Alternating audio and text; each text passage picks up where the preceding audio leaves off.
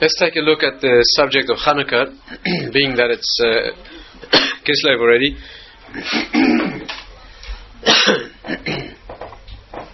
See if we can get a little deeper underneath the skin of the idea, the central idea of Chanuka this time of year, what it means, place it in context historically and spiritually if we can.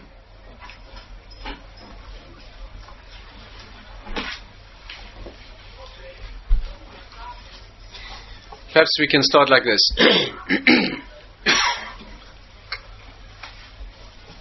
You know, when the Rambam talks about, Maimonides talks about what the Greeks did, the battle that the Greeks fought against the Jewish people, he used an expression, he says that they came to negate our religion. Bitlu es dasam, right? Bitlu et datam. That they came to negate the Jewish religion, I guess. It's very hard to translate the word dat, but something like that. They came against our religion, Judaism. That's what they did. And the question really is, what does it mean to negate the religion? It already says that they prevented or prohibited the practice of mitzvahs. They forbade Torah learning.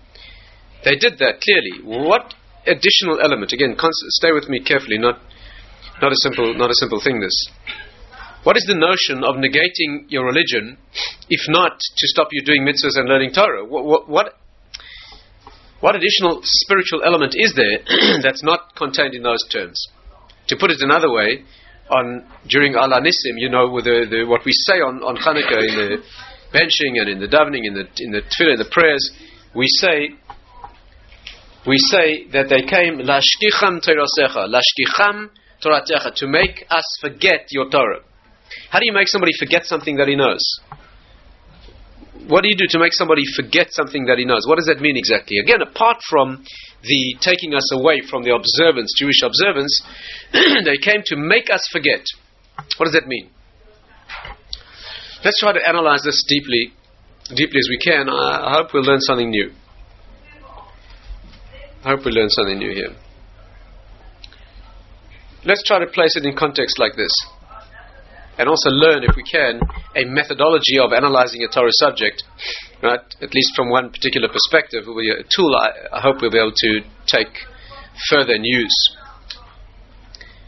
The issue is this. Historically, first of all, you know, Chanukah fits at an amazing juncture in Jewish history, perhaps one of the most important and most dramatic transitions in the history of the world. Chanukah took place just after the beginning, close to the beginning of the Second Temple period. Right, the Second Temple, if you want to place it in historical terms, in terms of dating, the Second Temple lasted for over 400 years and was destroyed by the Romans in 70 of the Common Era. So you're talking about 300 odd years, nearly 400 years, 350 years before the beginning of the Common Era. You're talking about 2,350 odd years ago, something like that. The beginning of the Second Temple period was a remarkable time in Jewish history. The reason that it was remarkable, and again we've discussed this from various perspectives before, is because at that time prophecy ended. In fact, right around there, the event of prophecy ending, when the light of the world went dark, as it were, where there's no longer a spiritual message that was clearly heard, was a watershed time in Jewish history. From that time on, there were many Jewish communities that dated history from that moment. Right? There are two ways to date history. One is from the creation of the world, as is our common practice. There's another way to date historical events, to date years, from the year that prophecy ended. What's called in the sources Mishnat Pisuk Nevuah, from the year that prophecy ended. In the Yemenite communities, until very recently, maybe even now, legal documents were dated like that. Legal documents were dated how many years it was after prophecy had ended. Right? Why is that? What does it mean? Essentially, when prophecy ended, the world changed radically. Until then, in spiritual terms, the world was alive with the spiritual message. That means it was the time of the written law. Prophets existed. The Gemara says that there were more than 1,200,000 prophets. I mean, more than 1 million prophets existed over the 1,000 years odd. Which means the Jewish people and the world in general were steeped in in an awareness, people's ordeal then wasn't, atheism like it is now. There was no option then not to believe, if you want to use that English word, in that which is higher. That wasn't the problem. People had other problems. For example, the central problem then was an incredible pull to idolatry, an almost irresistible craving to transcend in consciousness and attach to something beyond in an idolatrous sense. In fact, so much so that the Gemara says the way prophecy ended, and again we'll have to discuss this in much more detail, but the way prophecy ended was that the men of the Great Assembly, the Anshe Knesset Agdola, that convocation of sages who lived around that time, who lived at the beginning of the second Bais, the second temple, they were the ones who ended prophecy. And the reason they did it was because the pull to idolatry was so powerful and so attractive that people were succumbing to it to a degree that made it no longer worth having. Anytime you have a pull to something negative, that's your greatness, because in overcoming it, right, is where you grow. You want to pick up weights in the gymnasium if that's your idea of life. Then you want to pick up weights as heavy as possible, because the heavier the weight that you pick up, the more you build muscle. On the other hand, if you overdo it, you won't build muscle, you'll damage yourself. So when the weights get to be as heavy as you can productively pick up, that's what you want. But when the weights get to a point that they become so heavy that you'll only get damaged, then it's not worth exercise anymore. Right? If you're into a much more sensible and refined sport like heavyweight boxing, for example, then you want to fight people who are more or less on your level, as challenging as possible, but not so good that they break your jaw every time you fight, because then the damage is going to be worse than it's worth. The point, I presume, is clear. And therefore, when the spiritual adversary, namely their temptation to worship idols, became so strong that it was no longer worth the benefit, the men of the Great Assembly said, please keep it and keep its reward. And they exorcised from the human spirit.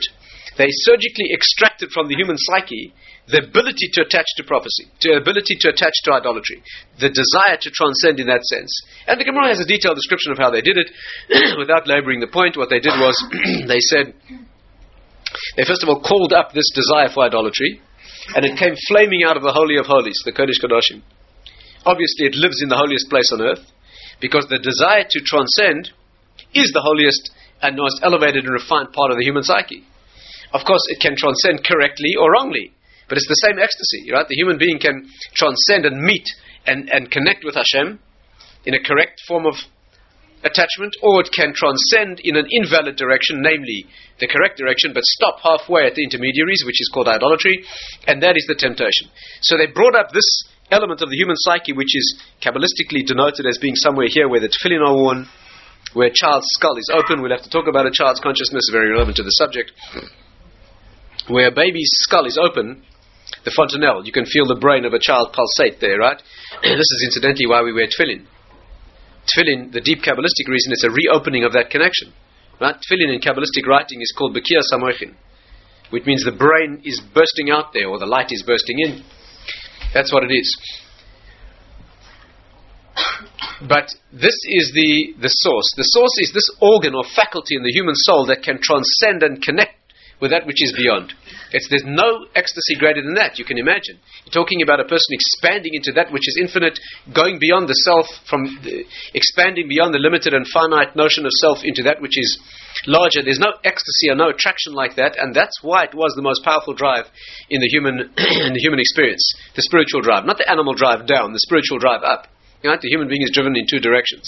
He has a yetzer, is a desire to indulge the body on the one side, and on the other, the desire to indulge the ego, or the spirit. Both of those have kosher and unkosher applications. We're talking about the higher one.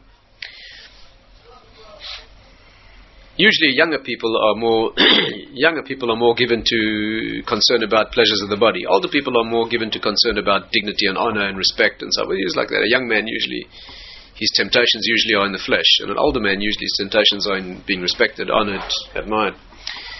So it usually goes like that. But that was the desire. And they decided, so they brought it up and they killed it. And when they killed the desire for idolatry, incidentally, a message here that's also important, they thought that they were being given favor. Hashem acceded to their request. And therefore there's a principle in Jewish thinking that when things are going well, ask for more. Ask for more. On the contrary, there's a principle that when you pray, when you daven, if your request is granted, the first thing you should do is ask for more. Right? When you see, In English, you call it finding yourself on a good wicket. Right? That's a local terminology. When the wicket is good, you take advantage. Right? It's called in Hebrew an eis rotzoin. Means you see that your wishes are being granted. That's the time for. Right? That's the time. When you go and ask your boss for a favor. Right, and without a moment's hesitation, he says, absolutely no problem. Then ask him for a raise. Then ask him for a day off. That's the time, right? That's the time until he says no. They take advantage. And spiritually, if you're asking for things correctly spiritually, you should take advantage. He wants to give you. So they decided to adapt the human psyche in another way as well. Once they were already manipulating and correcting the human psyche, surgically operating it according to their understanding, which is in the power of the sages, we're talking about humanity, not just Jews.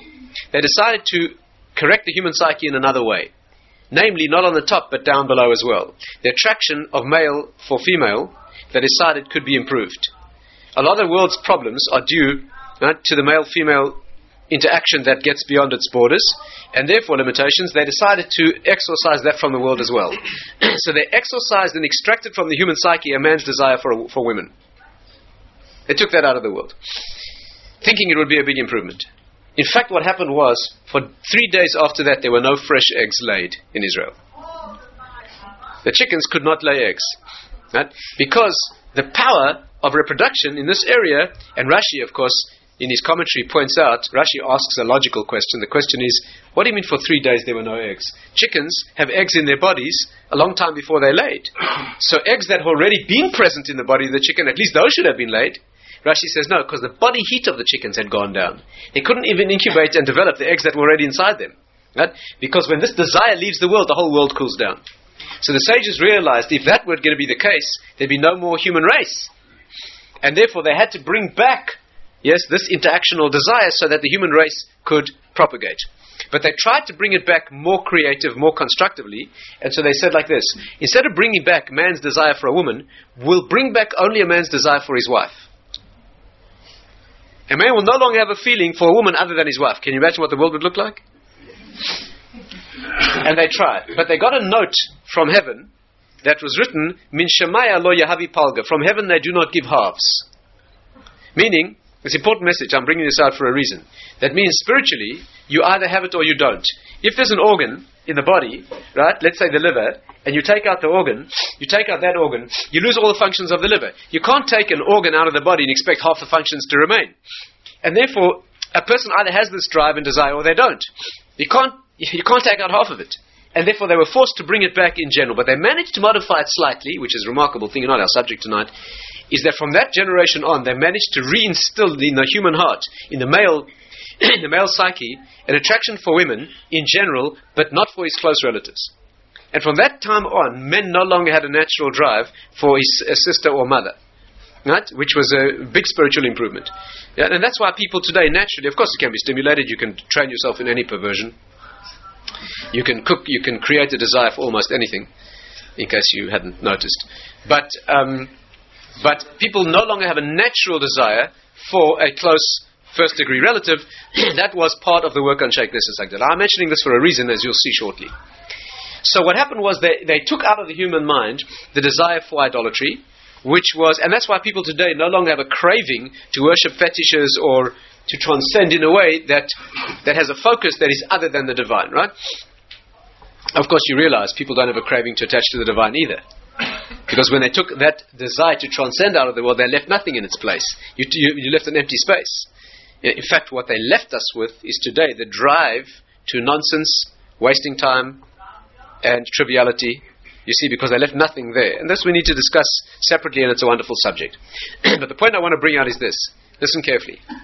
At the moment when they took out of the human heart and human mind and human consciousness the ability, the desire to connect with that which is transcendent in the idolatrous sense, they at the same time were forced to extract and remove from the human psyche the ability to be a prophet. And the reason is that same faculty in the human consciousness that wants to drive beyond and connect that which is, project yourself into that which is beyond, is also the sensitive receiver for that which comes from beyond. If you take out a radio transmitter receiver, you take out the radio, you lose the ability to receive and to transmit. Is this clear?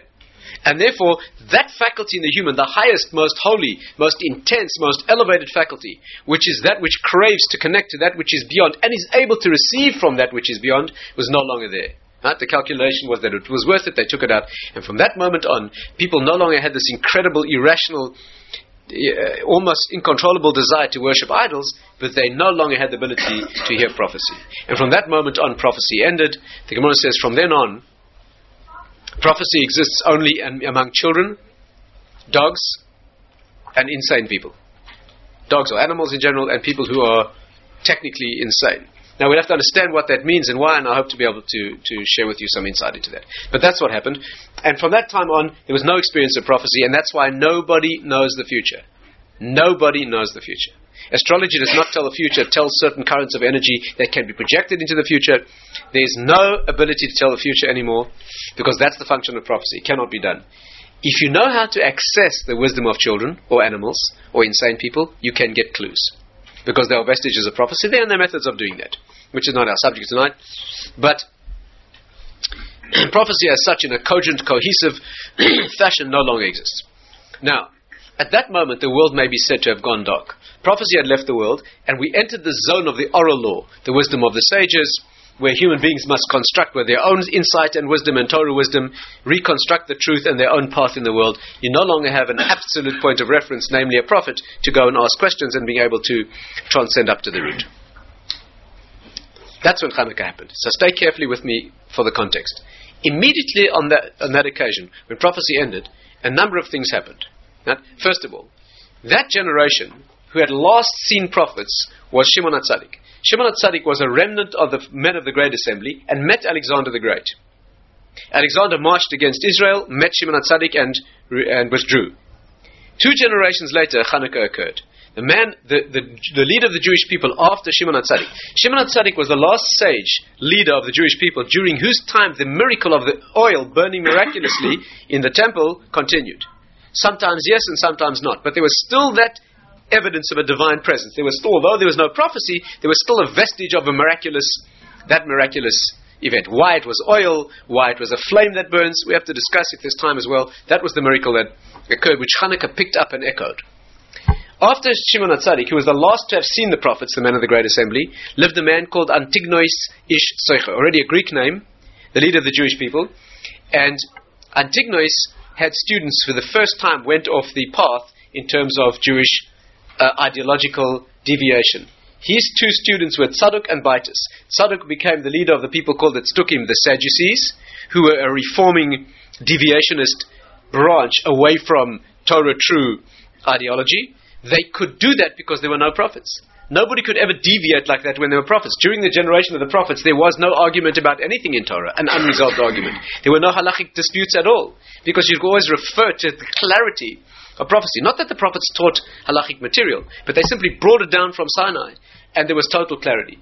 For the first time, immediately upon prophecy ending, this deviation began. And you could say whatever you wanted, because there was no point of reference in the higher world in prophecy. The next generation was Yosef ben Yazi, Yosef ben Yochanan, the 2 great leaders, one of whom was killed by the Greeks at the Chanuka period.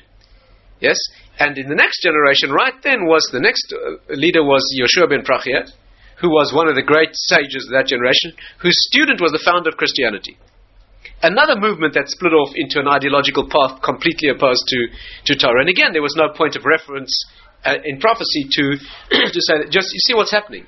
Prophecy brings down the Torah message clearly. Immediately upon that disappearing, the thing branches off into any number of deviationist paths, because there's no point of reference anymore. Yosef ben Yezer, in fact, was the one who was killed by the Greeks. No. He was killed by the Greeks. In fact, the Gemara says while the Greeks were leading him to execute him. Why? Because he disobeyed the Greek decrees about learning Torah and performing mitzvahs. He was accompanied by his nephew, who was a Hellenist.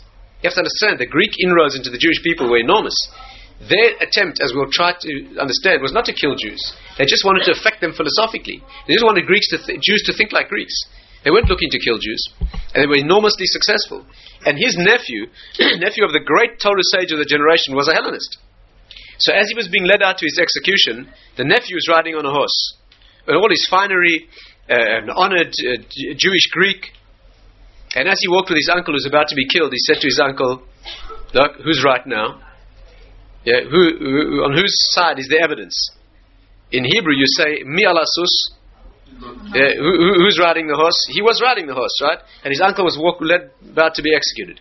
So his uncle said to him, can you imagine that me, who's about to be executed for my Torah beliefs, if this is how Hashem treats those, if this is how Hashem, you who claim to be in the elevated position, right? You who have it all on your side now, if Hashem treats those who disobey His will with such happiness and ecstasy and honor, can you imagine how He's going to reward those who obey His will? You who go against His will, right, are rewarded in this incredible fashion, and you feel yourself so great and so mighty. Can you imagine what's in store for those who obey Hashem's will? So he said to his uncle, what are you talking about? You obey Hashem's will, and look at you, you're about to be killed. So he said to his nephew, this is what happens to those who obey Hashem's will. Can you imagine the punishment for those who go against Him? That's what he said to him, and that changed his life radically, and that's what happened. But you see, the debate here was between the sage of the Jewish people, defeated by the Greeks, as it were, and the Jew who had become a Hellenist, who had taken their part. This was the battle. That battle took place at that juncture in Jewish history when there was no more prophecy, and that's exactly what the Greeks did. Let's understand carefully. Amazing thing. The Greeks came at a time when wisdom in the world was no longer prophetic and spiritual, but was empirical and scientific. That is what the Greeks did. Greek philosophy, understand this deeply. There's no more important message, because that's our battle. That's our battle. We're not fighting. You have to understand. We got two ideological courses that go against us. One is the Ishmael type of energy, right? The Arabic threat. Those who are deeply attached in religious faith, who are opposed to us and would rather see us dead. And then there's the West that's not attached to any faith at all, would like to see us dead. They're two completely different currents here. Tonight we're talking about the Greek philosophy, which is what the West is built on. And it's not a religious doctrine. It's a non-religious, anti-religious doctrine. That the only thing that is real, which is empirical, scientific, you can experience, you can explore philosophically, you can put in a lab, you can test. That's what the Greeks came to teach. And the Jewish message is that there's more than that. And the Greeks came to stamp out the idea that there's more than that. And the Greeks could do it because they came at a point in history where there was no evidence at all that there is anything more. You could never do this in the age of prophecy. The Greeks came at that juncture where prophecy no longer was, and therefore they could say, look at the world. Look at the world. You see any evidence? Prove it. And if you ever try to prove to a Greek your spiritual understanding, he will always win the argument. Because it comes down to proofs, it's all on his side. And you want to prove that which the heart knows, that which is no longer evident in prophecy, that which is no longer confirmed by the miraculous. There's no evidence like that, and therefore you will no chance. And it's in the private depth of a Jewish heart that little flame has to burn, that has to defeat the Greeks. But there's evidence all evidence on their side. You know the battle of Gog and Magog, the final pre-messianic showdown. Gog and Magog are the grandchildren of Greece. If you trace the genealogy in Torah, you'll see they're the Greeks. The final showdown.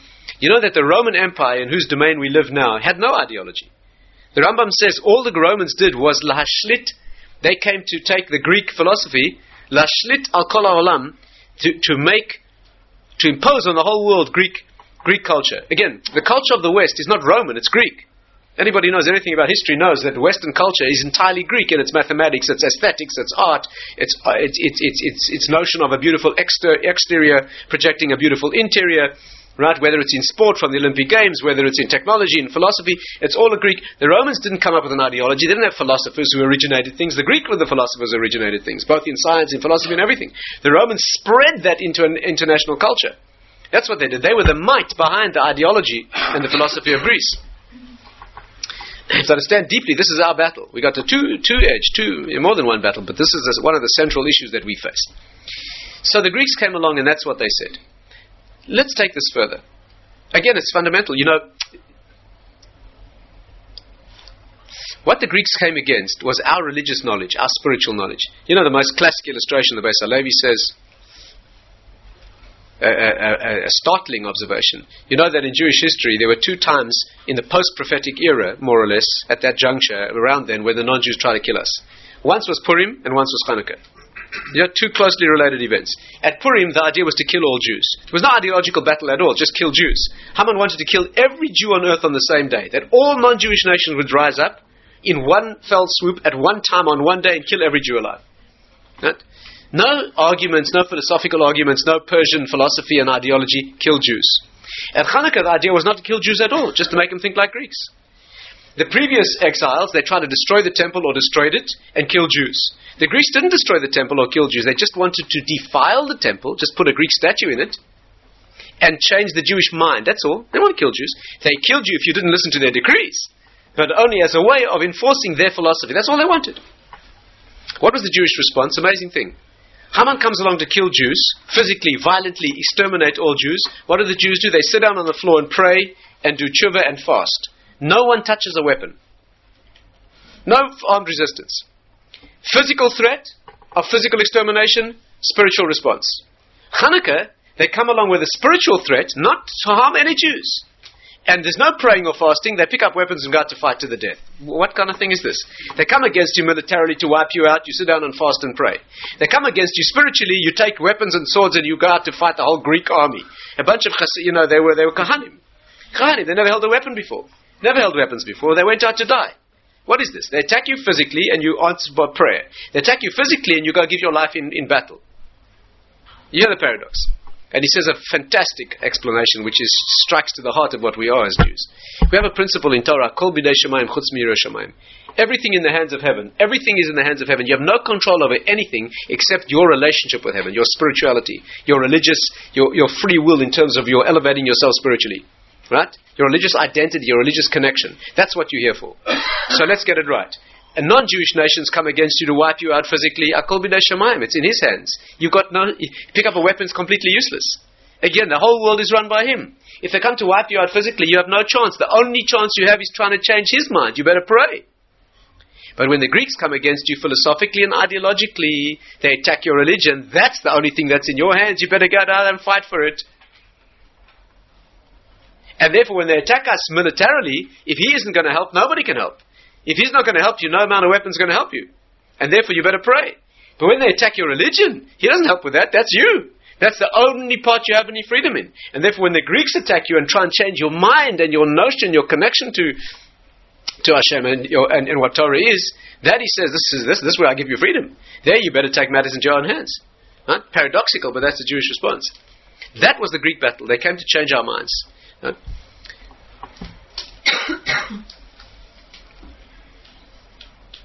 Let's take it a little further. Let's track it historically.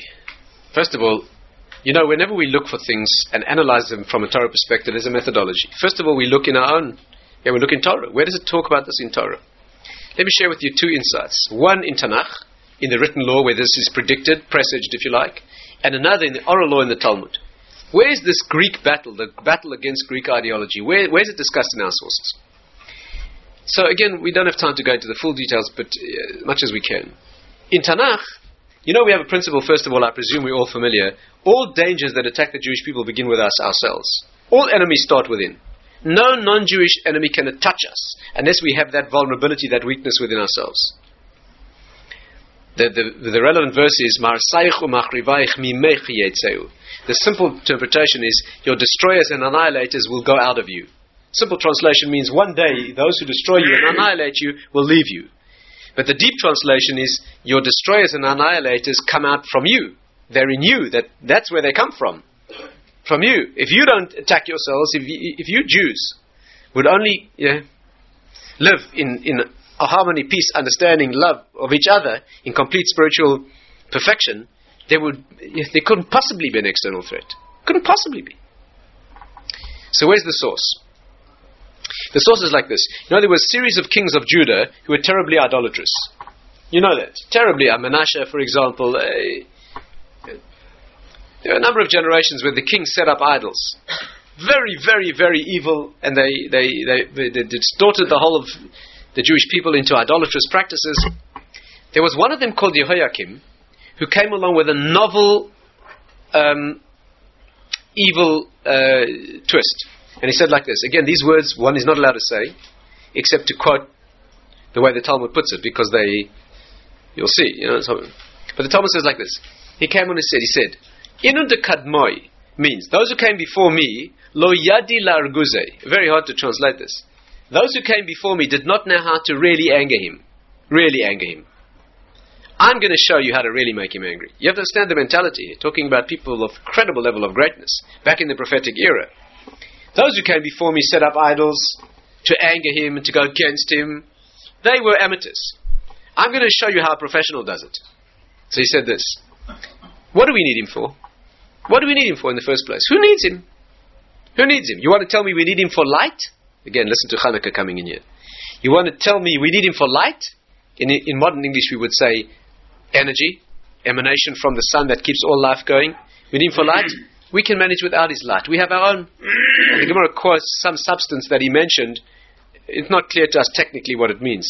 I imagine it means some sort of phosphorescent or luminous substance that gives off its own light. So he said, since he created the world and gave us substances like this, he built a world that is essentially self-contained, and therefore, who needs him? We don't need him. We are self-sufficient. We can manage quite well without him. That's what he said. That was his brand of anti-spiritual ideology that he foisted on the Jewish people in his generation. But listen carefully what's noteworthy here. This is not idolatry. Idolatry is you worship something other than Hashem. This is the notion that there's nothing at all to worship. We are self-contained, fully self-generating, self-maintaining. We don't need anybody else. That's the source of Greek philosophy. Greek philosophy is what's real, is what you can measure, put in a lab, empirically test, philosophically examine, and the West is built on that. Do you understand what's happening? The West is not built on idolatrous notions that you worship the sun and the moon and the stars and the zodiac. That's not Western philosophy. Western philosophy now is what you call atheistic. Atheistic doesn't mean that God doesn't exist. By the way, throughout all of human history, nobody ever supposed that God does not exist. That he's so stupid and so untenable that no one suggested it. What they suggested was, of course there's a God. How could the world have come into existence? But he's now irrelevant. He's busy doing other things. He made it, wound it up, and it's running, and now he's irrelevant. We don't need him. That was the notion that there's no such thing as God is the child of modern philosophy. Only now in the world's history have they come to such a notion. That never was the case. The worst idolaters always knew about God and related to him. Only they said that we can relate to intermediaries. And this philosophy was, he's disappeared, he's irrelevant. Yehoiakim didn't say God does not exist. He said we can do without him. That was the beginning of the notion of Greece entertaining the idea of a divorced world, a world that is sufficient unto itself. Now, let's take the next source. The Talmud puts it like this. This is worth tremendous concentration because of a fundamental and a fascinating message here. And here's where you'll find the Greek in yourself, unfortunately. Yeah, it's right here, the Greek. It's not some philosophy written in an old textbook. The problem with the Greeks is this is where he lives. Here and here, there's a problem.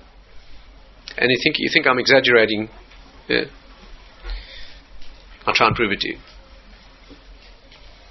The Talmud says like this. What's the language? Lashkicham terosecha, to make them forget the Torah. So a Jew, when he analyzes a subject like this, he researches, where do we find that terminology? Where do we find in the Talmud the terminology of a person forgetting Torah? Where do we find that? We find it in the birth of a child. Stay carefully with the thinking here. The Talmud says, and we've discussed this in other contexts, when a child is born, when a child is in the womb, he's taught the whole Torah. An angel teaches him the whole Torah, he knows it all, he sees from one end of the world together, he has a light, listen to Chanuka again, a light lit above his head, and by that light he sees from one end of the world, this is called Or HaGanuz, the hidden light that illuminates the whole world, by which you see through things, which incidentally the menorah in the Mishkan, the menorah in the Mishkan gave that kind of a light. During the years in the desert when that burned, you didn't see things, you saw through things. Right? The same light that had burned for the 36 hours that Adam had experienced it. Adam, the 12 hours that he found himself in existence on Friday, and the 24 hours of the first Shabbos on the earth, right? Adam experienced this supernal light, even after the sin. Only on Saturday night, once the Shabbos it went dark, that's when he discovered fire, where we make Havdalah with fire on Saturday night. But for 36 hours of his life, he saw this light that is a supernal light, the creation light. The Rokeach says that's why we light 36 candles on Chanukah. We light 1 plus 2 plus 3 plus 4, and if you're a mathematical genius like me, you'll know that adds out to 36. Why do we add 36 lights on Chanukah? Because 36 each one for an hour of the original primal creation light that man experienced. It's a rekindling of that light in a very, very, very small reflection that we do of that original light of creation. The child in the womb has this light lit above his head. You know what it means. What does it mean to see the whole world by a light lit above your head? That doesn't make sense. Normally, if you want to see something, you put the light on the thing, not on your head. Put the light on your head, you won't see anything. This means the light within the head. This is the spiritual. This means the inner knowledge, the spiritual knowledge, is what illuminates the whole world. That's the child sees from one end of the world, and there's a whole Torah, his whole future, his whole destiny. What is?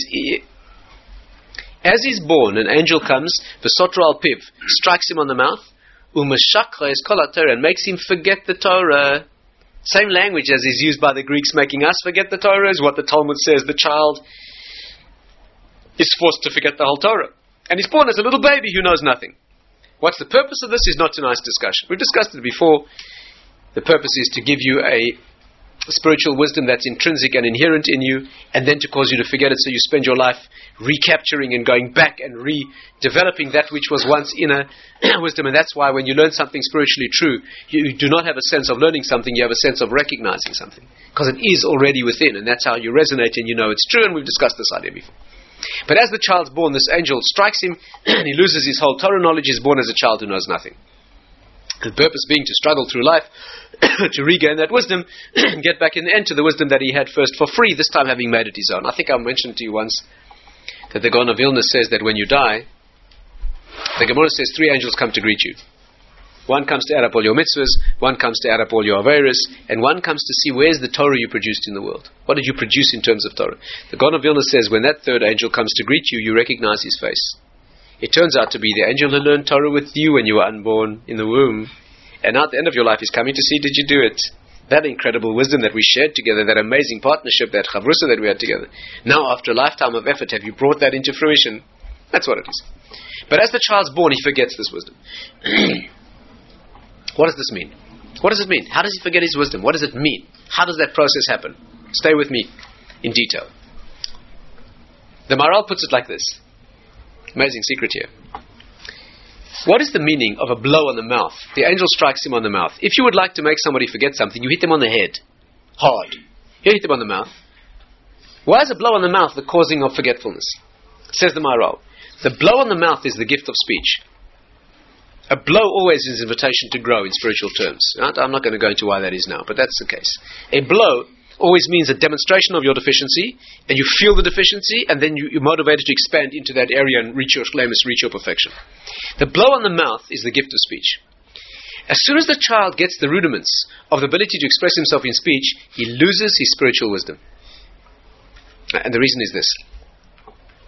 And here's the key. Spiritual wisdom is beyond words. Technological wisdom is only in words. Right? Again, if you want to know if you understood something technical, see if you can explain it. If you can't explain it clearly, you did not understand it. A technological, mathematical, logical process. If you cannot express it, you didn't understand it. If you can't put it into a diagram, into words, you did not understand it. But spiritual things, if you can put into words, you did not understand. Because spiritual things go beyond words. Things that are meaningful, things relating to the world of meaning, expressly and specifically and only live beyond words. Let me try to illustrate. The notion of meaning, the notion of the present, the notion of self, the things that you grasp deeply and intrinsically and intimately that are you, are not amenable to words at all. Again, let's take a couple of examples. How do you know you exist? There's nothing more important than that. Right? In Greek philosophy, this is the most frustrating thing that there is, because in Greek Western philosophy, there's no proof that you exist. Imagine that. You cannot prove you exist. Isn't that a little humiliating?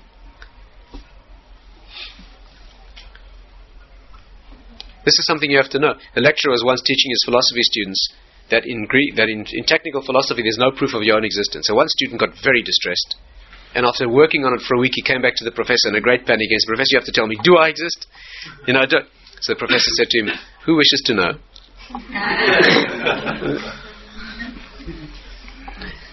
You see, but you cannot prove it. The most important things in life are not amenable to demonstration and words. Let me give you a test of this. How do you know you're awake right now? I mean, those of you who are. Those of you who are awake. How do you know you're awake? How do you cannot know. Or put it another way, you know because you know. There's no proof. What are you going to pinch yourself? You could be dreaming that you're pinching yourself. When you dream, you think you're awake.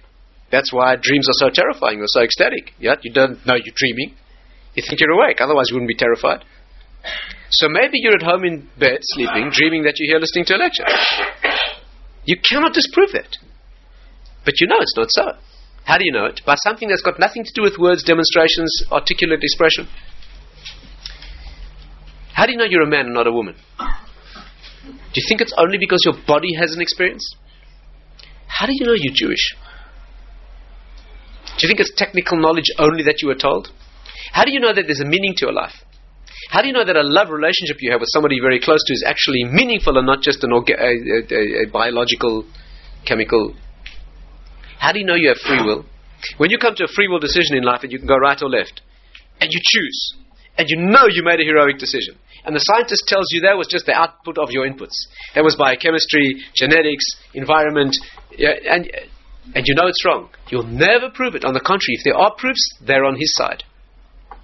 These are things you know beyond words. That is Torah. Emuna, the faith dimension, knowing the higher world, we have to talk about it in much more detail. It's not an arbitrary inner thing. It's based on knowledge and critical thinking and logic, and I can't go into it now. But the inner world, the meaningful world, the world of connection to a higher source, that lives in a place beyond words. And if you can put it into words, you've broken it. Rav Dessler says there are two kinds of knowledge. External wisdom, which consists of the senses and logic, and internal wisdom, which has got nothing to do with that.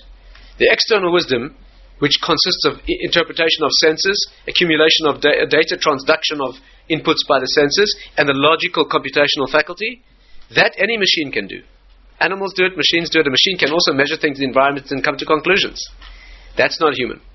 What's human is what a machine cannot do. It's the inner vision, the knowledge of self, the consciousness, the knowledge of self, knowledge that no machine can have. And Western problem, that's a legacy of Greece, is the only tool they admit is the external one. They completely negate the internal tool. So even when they try and examine internal things, they use the external tool. How does Greek philosophy approach the problem of knowledge of self? Let's try and prove it intellectually. And of course it always breaks down. Rav Dessler says the external wisdom is like a camera. A camera can take a picture of anything in the world except the camera. If you want to do that, you've got to use another tool. Do you understand the problem that they've given us? They tell us there's no such thing as internal things. You want to talk about it? Consciousness? All right, let's do it on our terms. Let's talk about it in mathematical. You've killed it. You've destroyed it. Those are the terms that kill it. This is not where it can live. Is the point clear? When the child is born and he's got the ability, he leaves the womb with its spiritual light and he comes into the world of articulate expression, he loses spiritual wisdom because he's in a world of the finite. Moshe Rabbeinu, he could not speak properly. Why? Because he was holding in a world of spiritual wisdom where those things can't be put into words. This wasn't a defect, it was his perfection. He couldn't speak because the things that he knew were divine in their amplitude, they were divine in their expansion, they were spiritual, they were all interconnected into the oneness of the universe. You can't say those things. After the Torah was given, he spoke normally because then the miracle of infinite wisdom in finite words had been done. But until then, he couldn't speak. Another example. Kabbalistic wisdom. I know you're not interested in this, but I'll mention it. Kabbalistic wisdom. The Torah terminology for Kabbalistic wisdom is sod. Sod means that which is secret. So the unschooled, unsophisticated ear thinks that it's a secret because no one told you yet. One day they'll tell you. One day when you've got a long white beard, or if you're a man, a longer white beard, they will tell you. Some ancient sage in the ancient, old city of Jerusalem will meet you and tell you the secrets. That's not the kind of secret we mean. This is not secret because nobody told you. Sod means that which nobody could ever tell you because there aren't any words for these things. It's always a secret. That's incidentally why the master teaches his disciple only in general terms. He's not allowed to tell him the details. Not because he's not allowed to, because you can't say the details. He has to guide him so that he gets his understanding himself. The great Torah sages were very careful not to speak an idea in Torah until they were sure that it would become part of them. Because they were concerned that if you bring it down into words, you lose its expansion. Rav Simcha Zissel once waited 25 years before sharing a deep Torah idea with his students because he was concerned that if he would speak it out, he would reduce it and lose it. Incidentally, many people, if you know anybody, if you have in your family somebody who went through the European experience 60 years ago, you'll find many of those people never spoke about it again, ever. It's a common phenomenon. Most people think because it's too painful they didn't speak. It's not the reason. The reason they never spoke about it is because you cannot speak about such things. You can't put those things into words. You can't even begin. Any words about it would just be a travesty of trivialization. And if you work in therapy, if you know anything about psychology or therapy, you know that when somebody's carrying a pain too big to bear, a very effective method of therapy is get them to speak about it. Because if they can bring it out into a finite number of words, and when it happens it often pours out, then it begins to become manageable. Incidentally, it should be plain to you now, if you've been thinking with me, why are children, animals, and insane people able to connect to prophecy? Because these are three areas of intelligence where logical, verbal, articulate expression is damaged. And when the logical, finite, conventional, limiting packages of the expression, articulate expression of words, when that's damaged, the inner wisdom can be there. Of course, you can't get to it because there's no vehicle to express it.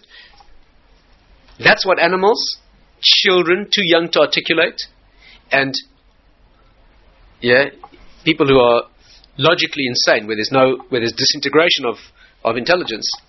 They're not limited by these things, which are fantastic tools in terms of articulate expression and logic, technological knowledge, but they are terribly damaging to the inner wisdom. Human being, to be human, you have to be a Jew. You have to be listen carefully, you have to have a highly developed external, technological, mathematical, critically logical, radically logical mind. At the same time, you have to allow to flourish an inner wisdom that is the converse of this external wisdom. And what the Greeks have done to us, they allow only one tool. And once they've done that, they're safe. Because you can think about religion and spirituality and emunah and consciousness all you like, but if you're only allowed to think about it in the Greek terms of the finite, you damage it and kill it immediately. And that's what they've done. And if you think you're not Greek, you're 100% Greek. 99.999. And that's why you don't think. You talk to yourself in words. Knowledge, spiritual knowledge, does not go in words. You know things as they are. But they've trained us not to think like that, except how do most of us think? We have a conversation. We've got this running, pathetic, idiotic, infantile talk show that's going on with the questioner doesn't know what he's asking and the answer doesn't. It's a culture we live in. If you have the misfortune to turn on the radio ever, you'll hear some idiot asking a question that's completely irrelevant of some other idiot who's got no knowledge about the subject. And what do you think about the government's policy on this and that? He had the faintest clue what the government's policy is, what the facts on the ground are, he gives a comment, and it's broadcast for the whole nation, and people listen. Now, what hope is there for the spirit after that nonsense? But the worst thing is, not on the radio, it's in here. The way you think about things, the way you think about things is, you talk to yourself. And not only that, you don't even listen. While you're busy talking, you're already running around thinking what you're going to answer. And you've got this infantile conversation going on, you never actually know anything. How do you solve a human problem? You've got a problem with a person, how do you solve it?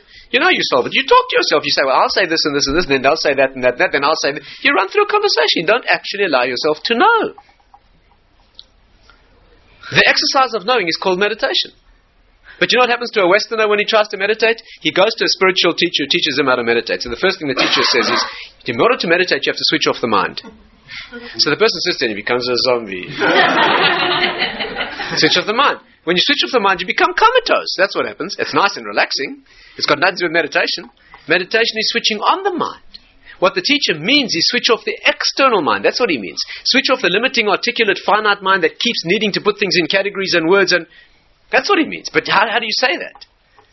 So how do you say switch on the mind? So the advice is still the external mind. Still the mind that has its pathetic conversation in childish terms, that is thinking in terms of words and finite concepts. Still that, and you'll find you know. When the child's born and he comes into the world of articulate expression, he loses the wisdom. And that's what the Greeks did. They said, Jews, we want you to think like Greeks. We want to put you in such a rich world of experience, of scientific and empirical proof, where you derive things logically and philosophically. We test them in the lab. That's all we allow you to define as real. And this thing that you call your belief, your system of thing, your transcendent wisdom, your attachment to the higher world. And today in educated society, if you start speaking religion, that's feely, emotional stuff that's completely irrelevant. Give us the facts, the scientific, technological facts. And the scientific, technological facts divorce you from meaning. course they're necessary. Of course they're necessary. The world of technology and science, of course it's necessary. That's where you operate. But if it doesn't have the dimension of inner knowledge, you're a machine. You're a robot. Machines can do that much better. They don't argue with each other. They don't fight with each other. They don't torture people. They don't. Much more pleasant.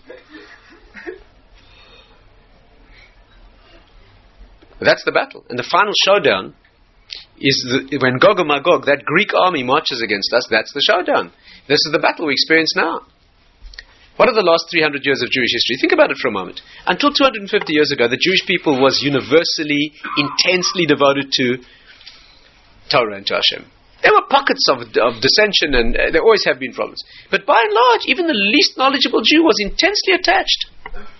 In the last 250 years, we've reached the stage where 90% of the Jewish people have got no attachment at all. The last 10 years, 2 surveys have been done in America.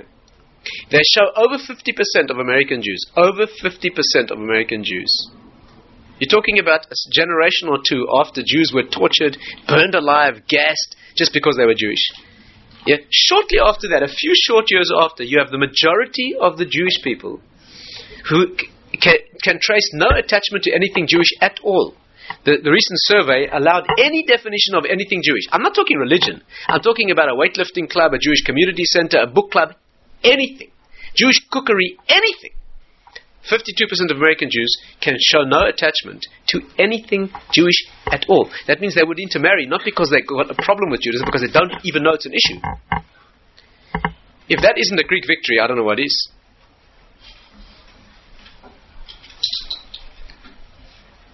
The final showdown is the showdown.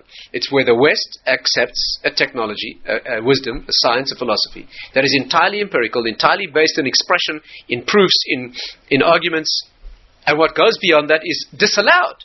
It's disallowed. It's just not valid. That's not thinking. That's not truth. The Greeks said to the Jewish people, "Kisvu lachem al keren hashor," write for yourselves on the horn of the ox, she'ein lachem chelek be'elokei Yisrael, that you have no share in the God of Israel. The horn of the ox. The ox always means assertion of power. The horn is always the place of superior attachment. That means where the thing moves to the higher, to its higher expression. That's where you write that you've got many other meanings to this horn as well. It means a golden calf. It has many other meanings. And it's curved also because that's where, in Kabbalistic thinking, where the spiritual world attaches to the physical world straight, there's no mistake can be made. It's where it curves away. In Kabbalistic thinking, where a curve or a corner takes place, is where the danger occurs. That's why we wear these. You know what tzitzis means? Is where the garment enters a corner. No more straight line. You put on the tzitzis to continue the straight line. That's what tzitzis are. That's why you see these, you remember the spiritual world. That's why they go on a corner. On straight places, you don't need any. You're on a straight road, you never get lost. On a straight road, you turn around, you see where you came from instantaneously. There's no problem. It's on a road that's taken a bend, and then you carry on walking. When you turn around, you look back, you just see a bend in a road. No meaning, no point of origin. To be a Jew, you have to see round corners. To be a Greek, you just have to look straight. Wherever you go back to, that's where it started. It's meaningless. Who cares? Irrelevant. To be a Jew, you've got to see round corners. You have to go back and see, that's just a fork in a road, but I came from someplace out of sight. That's what it means. But they disallow that. If you can't see it, how are you going to test that? Give me a proof. As a Jew, you have to know where you came from. You have to know who you are. You have to know that you came from someplace out of sight around the corner. You can't prove that to a Greek. On the contrary, he can easily disprove you. So what's happened in the West is, not that they've taken away our religion, they've taken away the means, they've taken away the road. Not just they've got you lost, they've erased the road. They've taken away the means, they've taken away the terminology, they've taken away the tools. So today you start speaking to a Jew about Jewish identity, the terms are perverted. He thinks you mean in a Greek way, let's discuss it and see if we can prove it. So the whole discussion's ended. It's like trying to talk about your knowledge of self. All you can do is damage it. The only way you can ever communicate with somebody on a deep level about deep things is if you don't have to speak. When two people really know each other, and a glance or a gesture or a wink or a slight change of expression is enough, they are communicating. But a person that you have to speak a lot to communicate, you might as well forget about it. The more you say, the worse you're going to make it.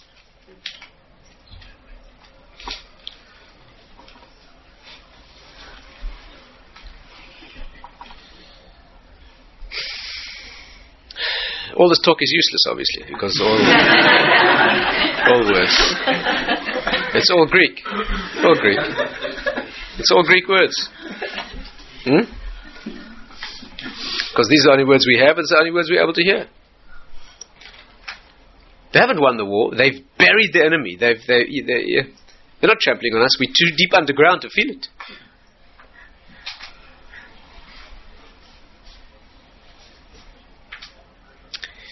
That's what Chanuka is. Chanuka is a reassertion of that inner dimension. It's a reassertion of that inner dimension. It's a rekindling of that original light. The light of the menorah. That's what a Jew has to do. That's what it is. Why is it oil? Why is it oil? Do you know what oil means? In Kabbalistic, in deeper wisdom, oil means Chachma, wisdom, Torah wisdom. The Gemara asks about why people of a certain place were so deep and wise, they were habituated to drink a lot of olive oil. Why oil? Because shemen in Hebrew is the same word as shmoneh, which means 8. Shemen in Hebrew means that which goes beyond. Shamein means expanded. Shmoneh is 8. The natural world consists of 7 parts, 7 colors in the spectrum. Yes, 7. The whole natural world is comprised of 7. That's what the Greek world is. Right? 6 sides, 3 dimensions, 6 sides. The 7th which bonds them into an element that transcends the components but is still visibly there. And we say we go to 8. And that's why oil, shemen, shmoneh, goes to the 8th dimension which transcends. And Chanuka is 8 days for that reason. Circumcision's on the 8th day because it takes the physicality of the body and it gives it the spiritual ability to transcend. The word shmon in Hebrew, which spells 8, if you rearrange the letters, it spells neshama. The soul, which is that which transcends the body. And if you rearrange it again, it spells mishnah, which is where the written and oral law meet, transcending. One transcends the other. That's the battle. And so they entered the temple and rededicated, and they found the oil that was pure. Contamination of oil, you have to understand, isn't only a ritual problem. It's a spiritual problem. Contaminating the oil means the Greek came in and they contaminated the Jewish mind. That's what they want. They want the inner sanctum of Jewish holiness, and say that's what they wanted. They want to kill us. Go and do something worse. Something that's worth going out and fighting if you never held a weapon before. Because nothing else once they've extracted your mind. That's what they did. And the Chashmonaim, they came in and they took that oil. That's why they were Kohanim, they were priests, those who reconnect to the higher world. The Maharal says that the word Kohen, how beautifully can you say it? The word Kohen, in Hebrew, Kohen, adds up to 75. What does that mean? Exactly between 7 and 8. 7 is the natural world, 8 is the transcendent world. The Kohen is the one who stands between the two, takes off his shoes, leaves the physical plane, goes into the sanctuary of the Mikdash, the holy zone, and connects us to him and him to us. So they were the ones who came in and made the reconnection with oil, which is the 8th element, for 8 days, and it burned miraculously again, showing again the dimension of prophetic and miraculous in the natural, which is where we are as Jews. We lift the natural to the miraculous.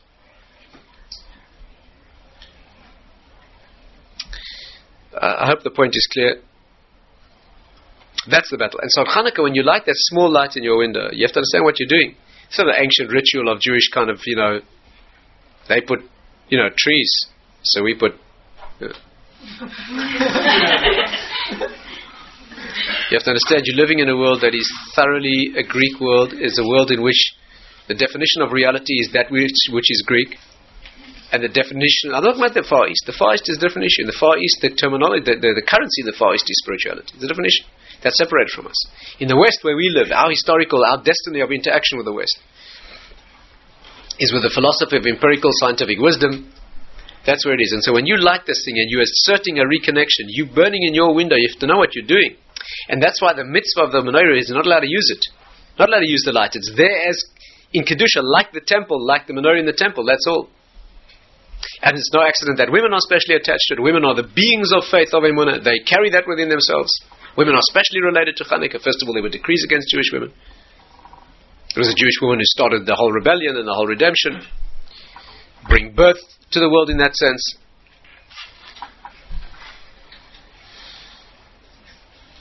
That's what it is. You light that light in the window, the inner kavana. If you want to know what you should feel when you're lighting that thing, what you're making a statement that shines out from your window against the whole culture. That's what you are. Making a statement, right? You're making a statement of inner wisdom that is silent, that can only be known in silence. It's a meditation of training yourself to know things beyond words as they actually are, which is what Torah is. Torah is a vessel of immaculate, impeccable logical structure that carries within it a soul that goes beyond logic. And it thrives off, and it's because of the logic, and yet transcends it. That's what Torah is. As you light that light, which is made of pure olive oil, in a Jewish window, you're shining a message out to the world that this celebrates that which is miraculous. And that's the final battle. The way to handle a battle is not to be Greeks better than them. What does the Jewish people become? We out-Greek the Greeks. That's what we're going to do. That's what we are, Jewish people. Have Olympic Games, no? Expose the body and go out and show that the body is paramount. And they run with a torch from Olympus and say, we'll have Maccabi Games. That's what we'll do. Okay, they told to run from Modi'in. Can you imagine who's turning in his grave? Nothing wrong with sport. But you're going to do the Jewish version of what the Greeks...